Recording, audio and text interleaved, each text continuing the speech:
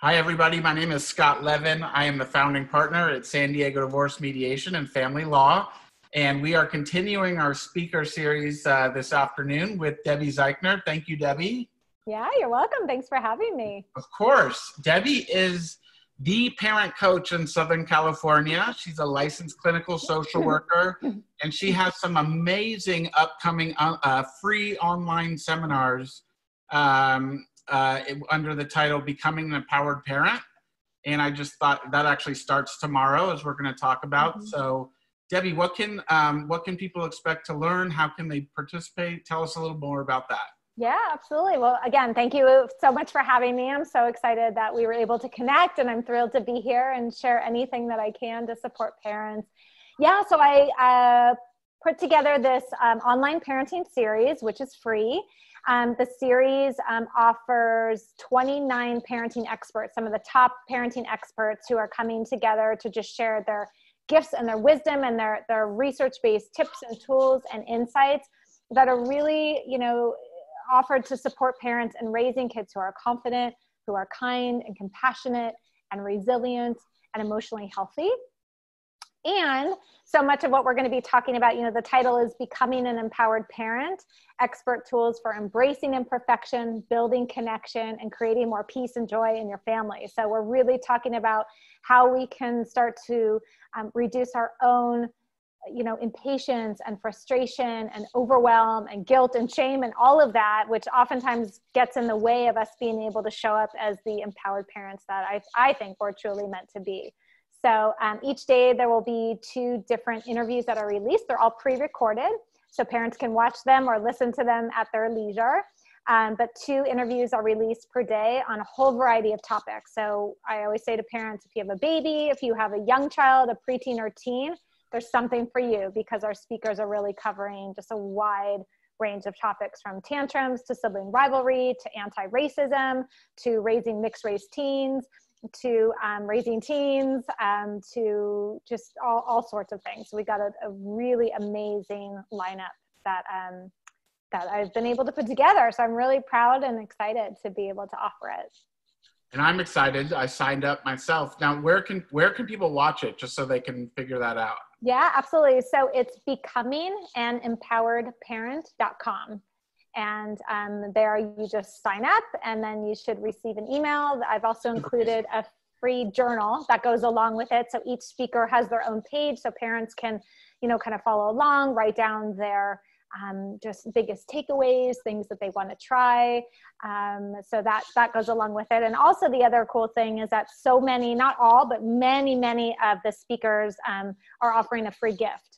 So that's really cool too, is just a way for parents to be able to take advantage of so much of the knowledge and wisdom that is out there, and just get some support, especially with all that's going on in our world right now. This was an opportunity to just offer some support for parents everywhere. So really excited about it. First of all, thank you for putting that together. It's going to be amazing.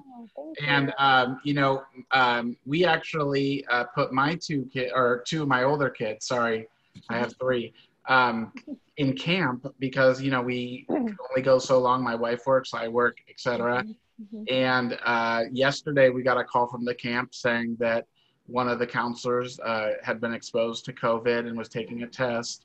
And so one of my son's whole week at camp was just erased. And that is just, I can imagine that's going to happen.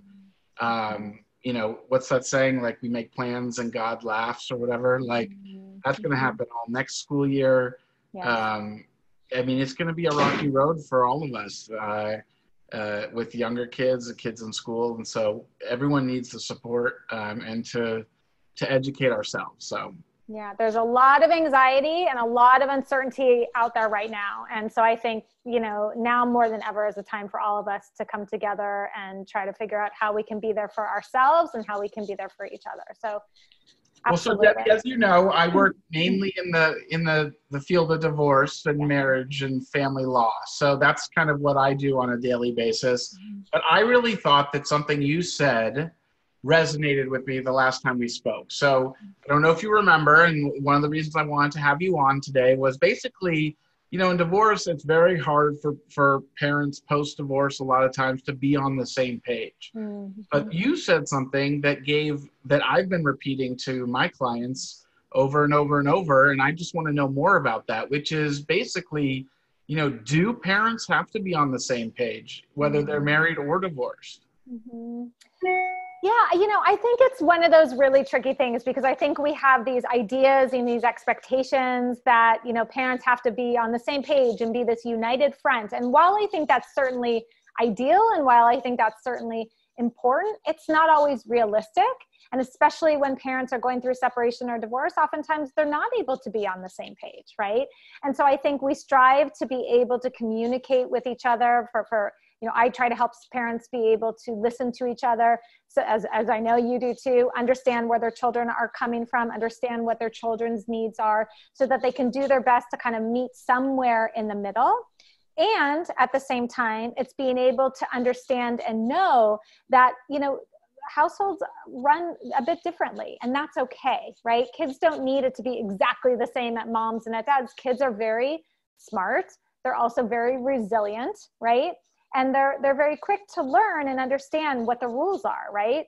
This is how things are at mom's house.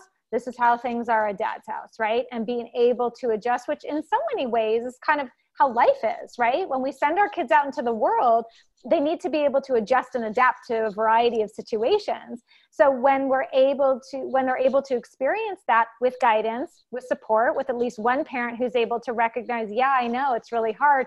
You're able to do that at dad's house, and I'm not okay with that. And that's really frustrating, right?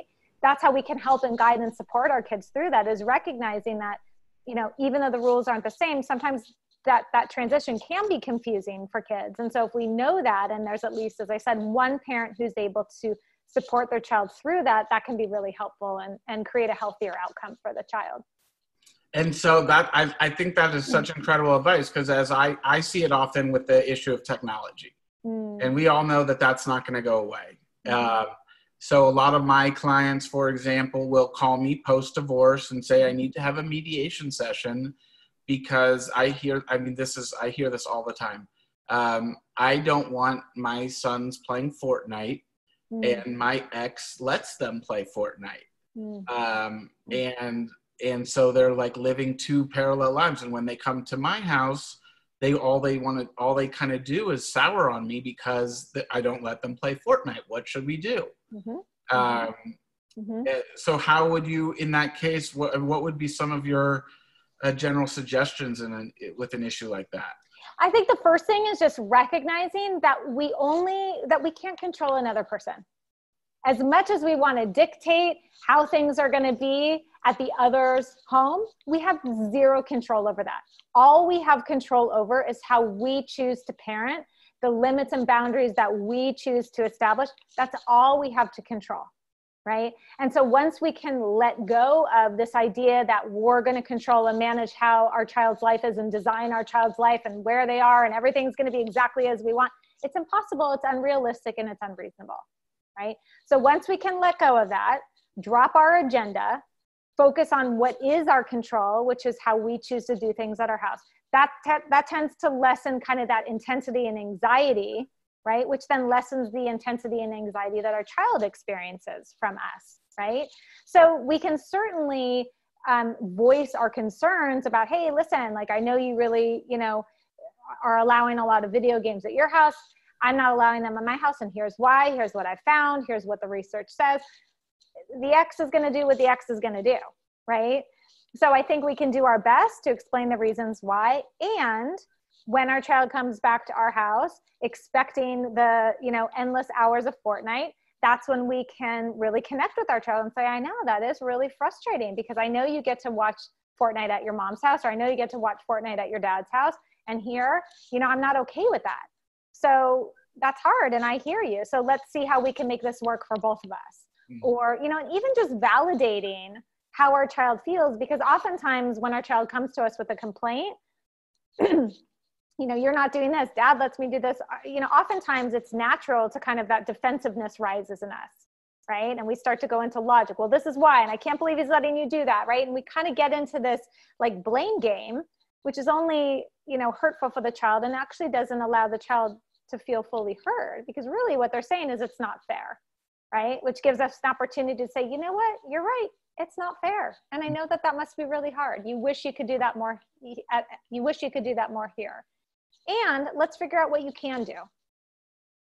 Right. So so then the child's like, oh, so the child doesn't get exactly what they want, but they get but they get a parent who at least sees them, hears them, and understands where they're coming from. And when they feel seen and heard and understood and accepted, there's less need to battle. There's less need to fight. Right. So yeah, they might be disappointed, at which point you can say, yeah, I know, I get it. Well, you know what? I think everyone watching this now knows why she is the parenting coach in Southern California and beyond. So sweet. And I know that we could go on and on, but I actually I would love our viewers to tune into the Becoming an Empowered Parent series that starts tomorrow, Tuesday, July, what is that, 9? July 7th. 7th, sorry. Yes. And I mean, those answers were so incredible. And I thank you so much for just spending a couple minutes with us. I know you're busy. And I hope that we can continue this conversation again soon. And we'll hit on a whole bunch of other fun topics in the meantime. So thank you so much. Awesome. Thank you again. Bye, everyone.